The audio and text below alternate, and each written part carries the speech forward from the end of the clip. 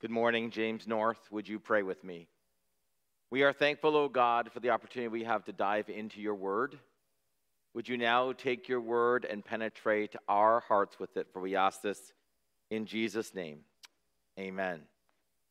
I don't know if you ever grow tired of wickedness, but it's easy to grow tired of wickedness. Just if you Google the last couple of days in Canada, crimes in Canada, you'll find 2 men were injured in shootings in Winnipeg.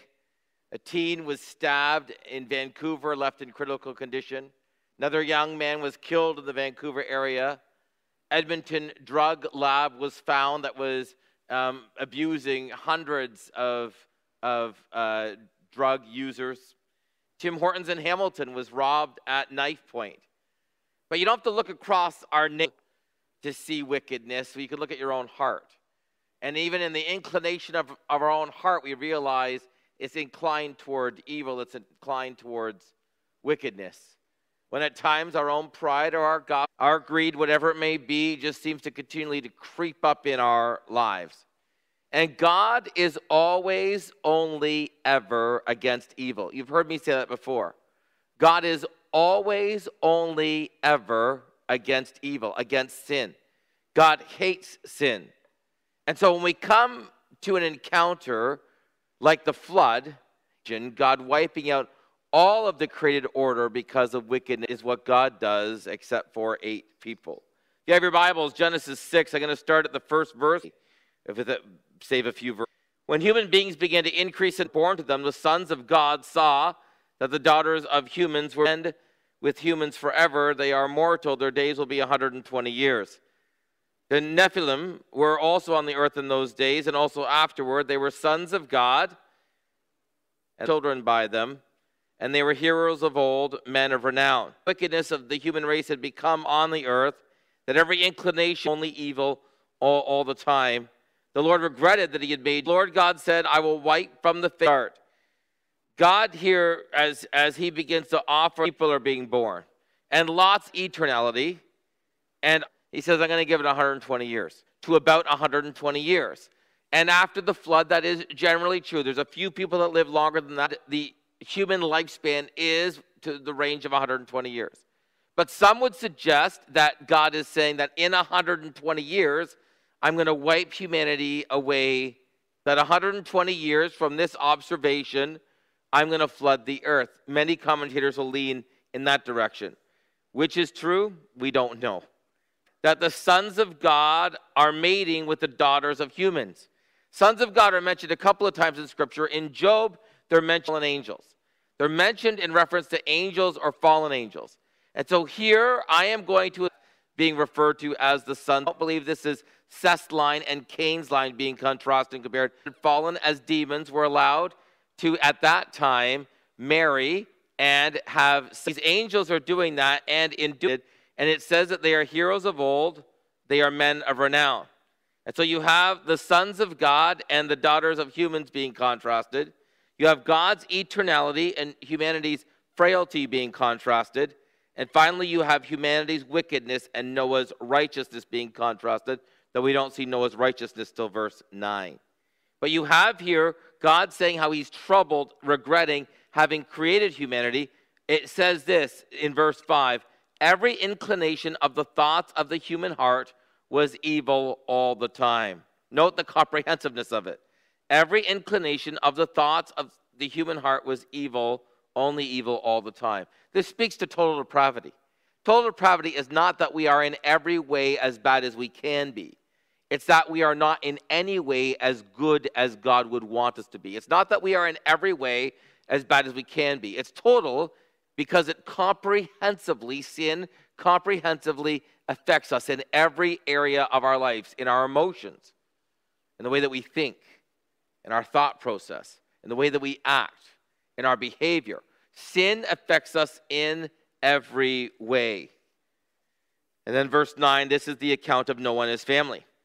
Noah was a righteous man, blameless among the people of his time. He walked faithfully with God. Noah had 3 sons, Shem, Ham, and Japheth. Now note this, 3 words or descriptions here of Noah. He was righteous, he was blameless, and he walked faithfully with God. Righteousness and blameless carry very similar connotations. Right with God, meaning in right standing with him. Righteous meaning one who is stood apart or set apart for righteousness. Blameless meaning no one could point a finger at Noah and say, this is where you've sinned. He was blameless among his people. He was righteous before God, and he walked faithfully with God. Enoch, described in chapter 5 that we didn't look at, is also someone who's described who walks faithfully with God. And walking faithfully with God would probably at least entail three things. One, you're God's friend. You're God's friend. You walk with people you're friends with. And so he's walking with God. Two, they liked God's company. Noah and Enoch enjoyed God's company. You walk with people whose company you enjoy. So Noah is described here as God's friends. He walks with God, liking God's company. And then lastly, going in the same direction. They're going in the same direction. Now next, I want you to note the pattern that's about to emerge in this passage. This pattern carries us through the next 2.5 chapters of Scripture. It's on the screen in front of you. It's from Alan Ross, though I've one of the commentators, though I have altered some of the language. I want you to know at the two onsets, the top and bottom, God resolves to destroy the human race for its wickedness at the bottom. The Lord resolves not to destroy humanity by flood again. The two in the middle, Noah builds an ark. Then the next one from the bottom, Noah builds an altar.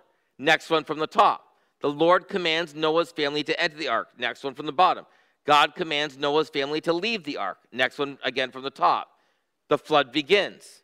From the bottom, fourth up, the earth dries. Next one again down from the top, 5 down. The flood's devastation is comprehensive and covers the mountain. Again, 5 from the bottom. The flood recedes and the mountains are visible. And in the middle, God remembers Noah. And this is an incredible pattern that you see through these chapters. It makes the flow of the chapters make sense, and it's important for us to note that. So firstly, God resolves to destroy the human race for its wickedness. Verse 11. Now the earth was corrupt in God's sight. It was full of violence. God had saw how corrupt the earth had become, for all the people on the earth had corrupted their ways. So God said to Noah, I'm going to put an end to all the people, for the earth is filled with violence because of them. I'm surely going to destroy both them and the earth. God says, for humanity's sin, for its wickedness, not only am I going to destroy humanity, but I'm actually going to destroy the earth. I'm going to wipe the earth clean. I'm going to create a clean slate, Noah. There's about to be a recreation, and you're going to be at the center of the recreation.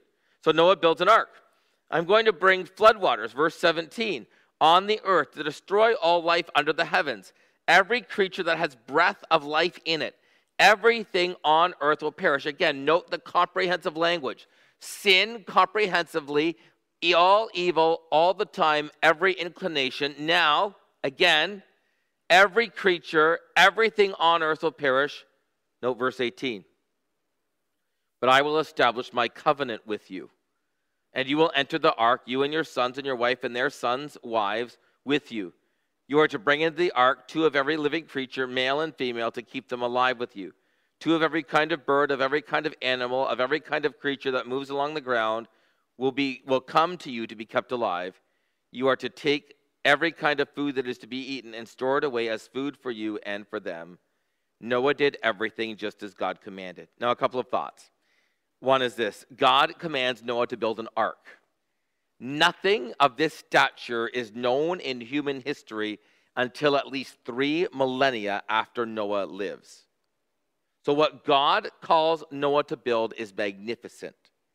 And how God allows Noah to create it, likely Noah built this ark in dry land in the middle of nowhere. It doesn't tell us exactly how long it took Noah to build the ark, but if you follow the timeline through this chapter, we're probably talking 25 to 40 years. It took Noah to build the ark.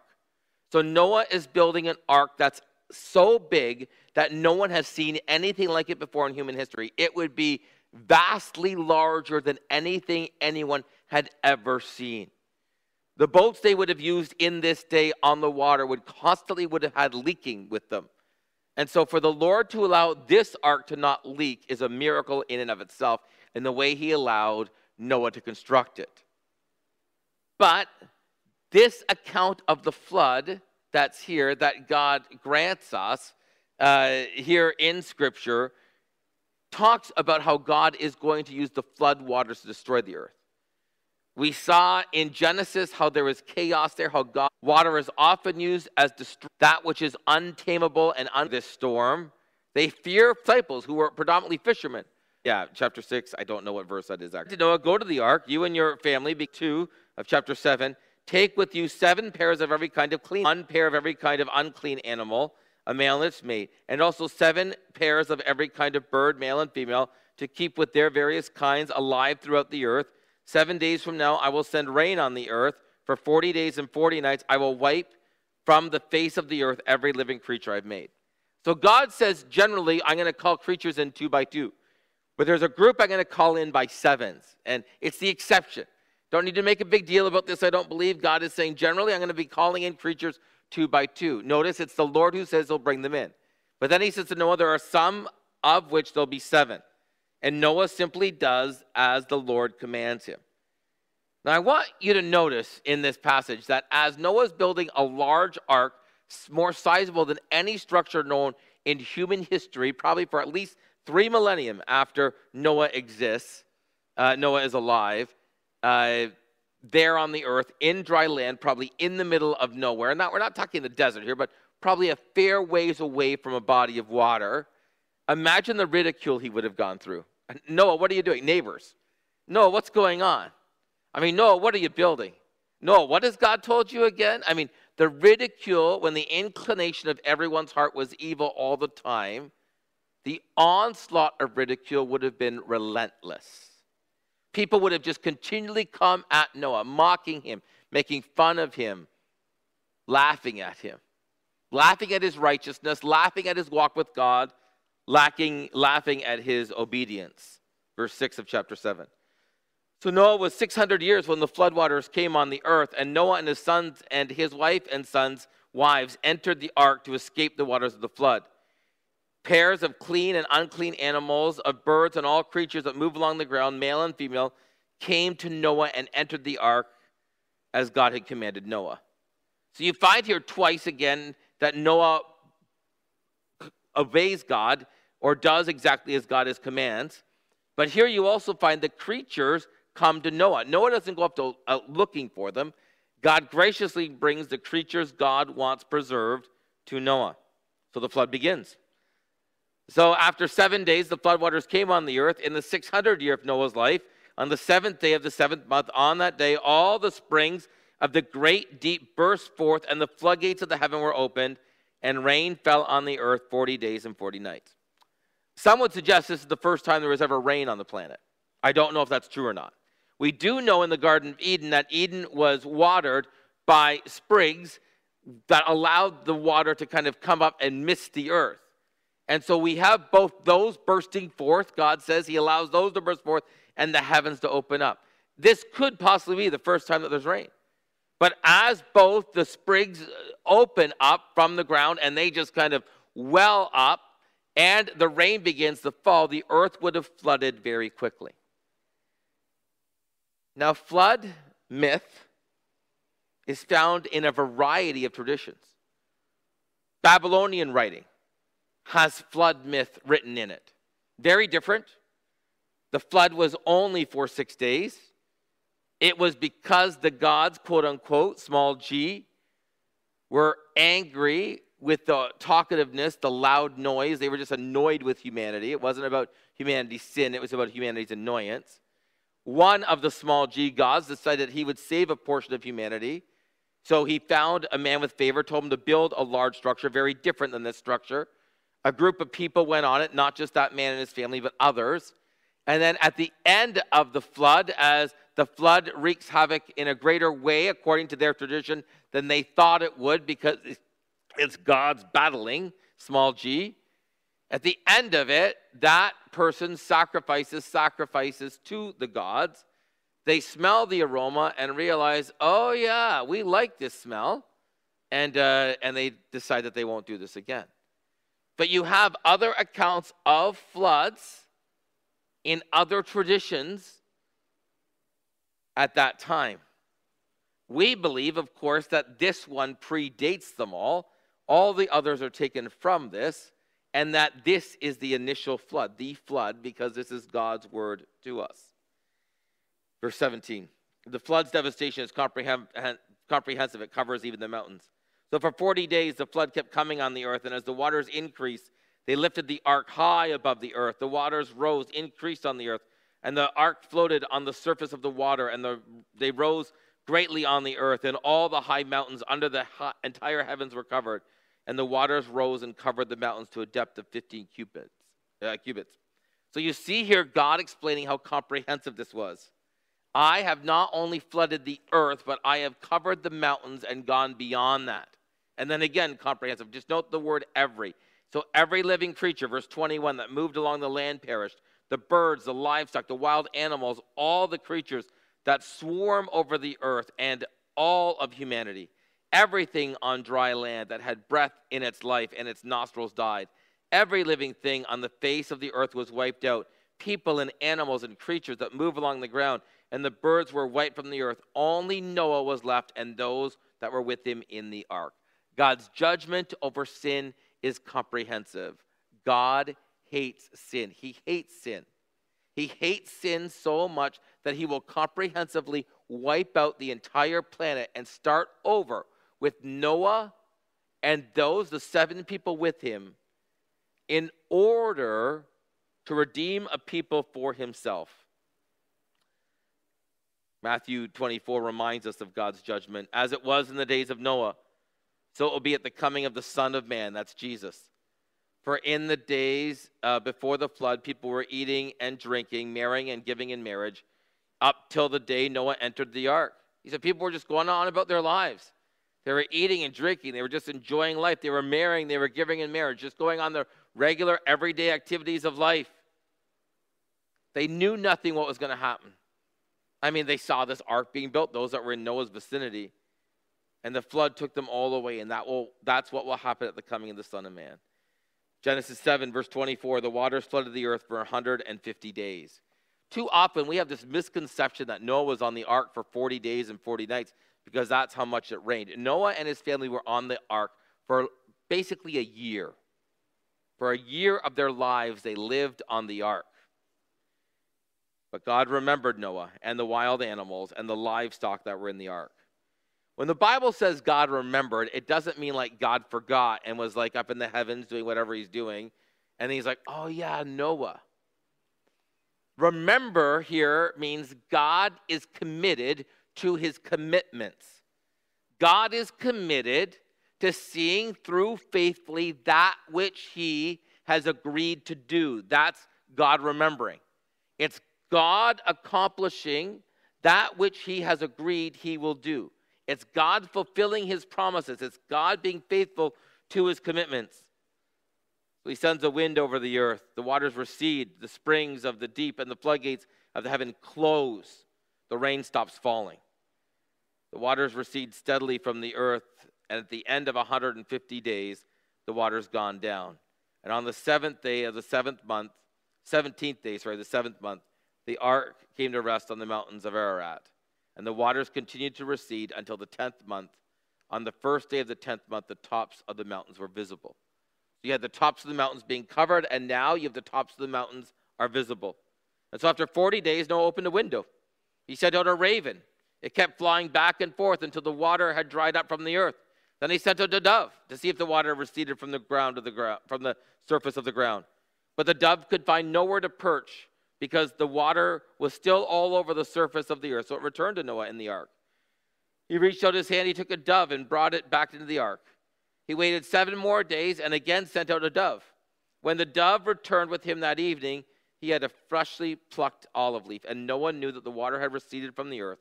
He waited 7 more days and sent out the dove, and it did not return. That must have been a day of excitement for Noah and his family. I mean, could you imagine living with your family on an ark for a year?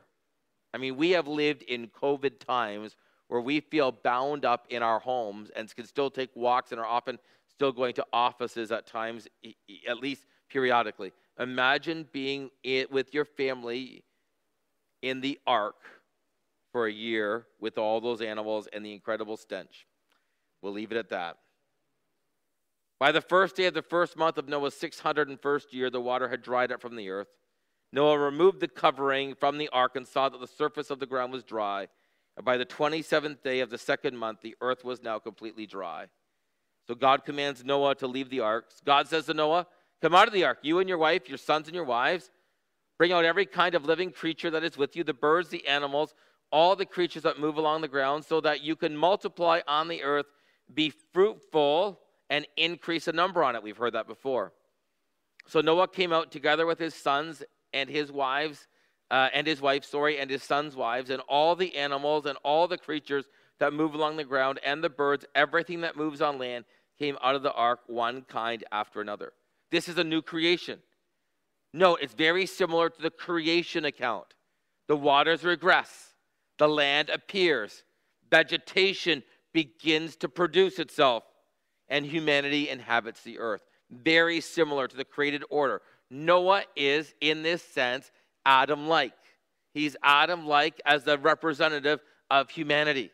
And so you have here, just as in Genesis, God separates the water from the land, vegetation appearing, after dry lands appears, and humanity inhabiting the earth. This is now happening in this order here as God is explaining it in Genesis 6, 7, and 8. So then Noah built an altar to the Lord. He takes some of the clean animals and clean birds. He sacrifices them to him. This is a reminder that Noah knows who he is. He knows that he is a servant of the living God. He obeys God, he walks with God, and he humbly sacrifices to God. I mean, Noah has just watched all of humanity be destroyed.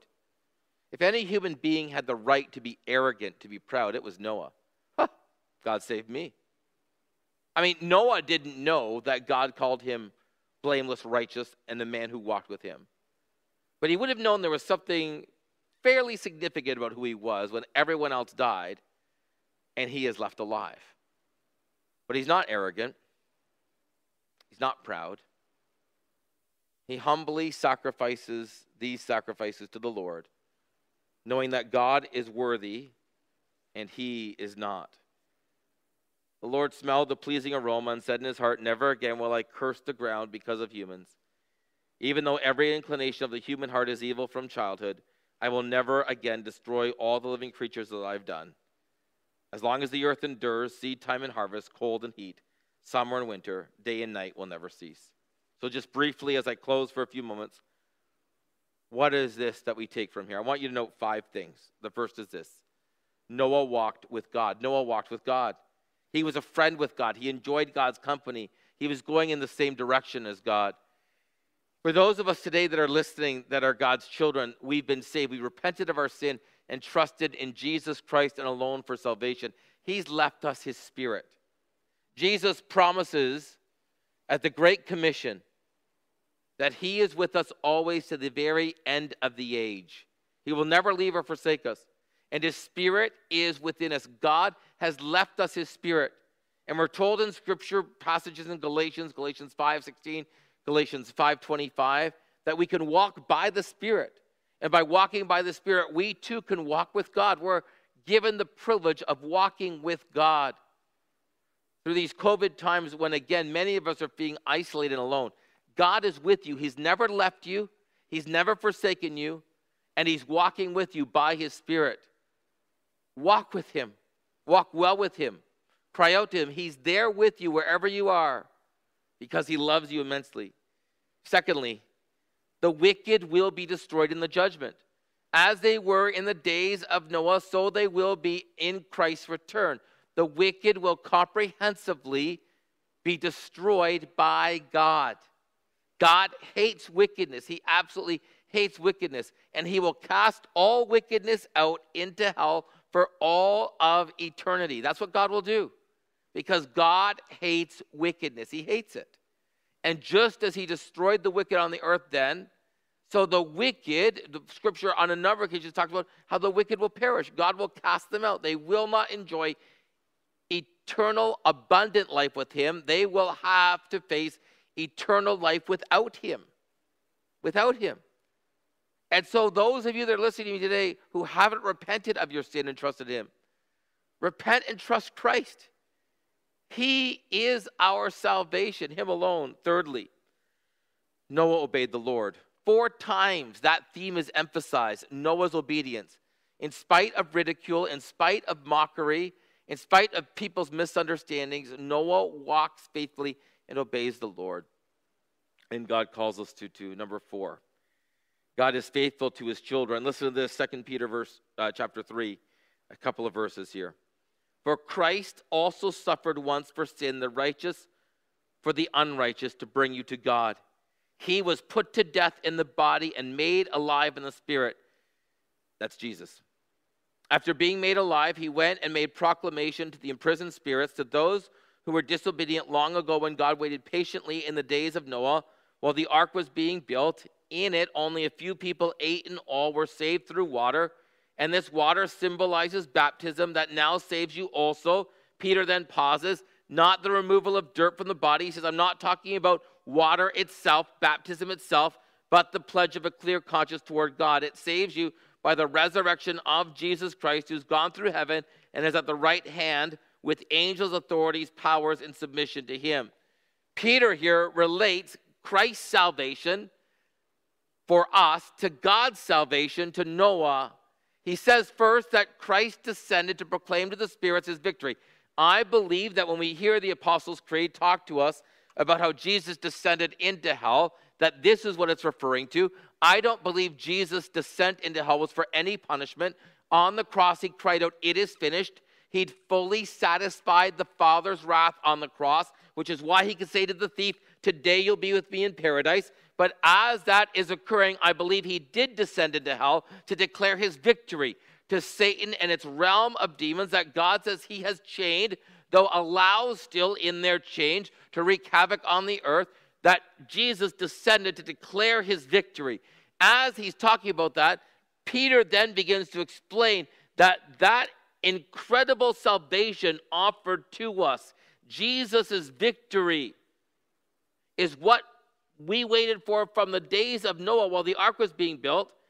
That salvation, in it, 8 people were saved. That water that saved them, the same water that destroyed a group is the water that saved them. It symbolizes baptism. And he says, I don't want you to think I'm talking about water that simply removes dirt. I'm talking about the pledge of a clear conscience. I'm talking about your faith in Christ. What he's saying is, just as God was faithful to Noah, God is faithful to us. Just as God is faithful to Noah, God is faithful to his children. Just as God remembered Noah, God remembers you. God's covenant with you has been sealed by the blood of his Son, our Savior, Jesus Christ. God's covenant with Noah hadn't been sealed with blood yet. We'll start to look at that covenant next week. God's covenant with Abraham will be sealed with blood of animals. But God's covenant with us, God's promise with us to declare that he is on our side and his forgiveness is available to us, is found in the accomplished work of God the Son, Jesus Christ, and it cannot be broken. And just as God was able to save Noah through the waters, God will save us from his own impending judgment because of the accomplished work of Christ. It is good news. It is good news for anyone today who looks at their own heart, myself included, and sees our wickedness. Is it not good news that the blood of Christ covers our wickedness from his wrath? And he saves us. He gloriously saves us. Jesse, you guys in the team can come up. And then lastly, God restores his created order. He created a new heaven. He will one day, create a new heaven and a new earth. And just as in the days of Noah, God washed the earth clean to create a new earth, reestablish his created order. We saw this already. As the water receded, as the land emerged, as the vegetation grew, as humanity was called to multiply again over the earth, so one day when Christ returns, he will call a recreated new order. God says that he will create a new heavens and a new earth, and will be ushered into a place I actually believe we will dwell on the new earth. We will be ushered into a place where there'll be no sin, where there'll be no temptation. Is that not great news? You'll never be tempted again. Where there'll be no disease, where there'll be no death, where COVID will be vanquished forever. It'll be gone. Where Satan will no longer have any reigning place because he will be vanquished.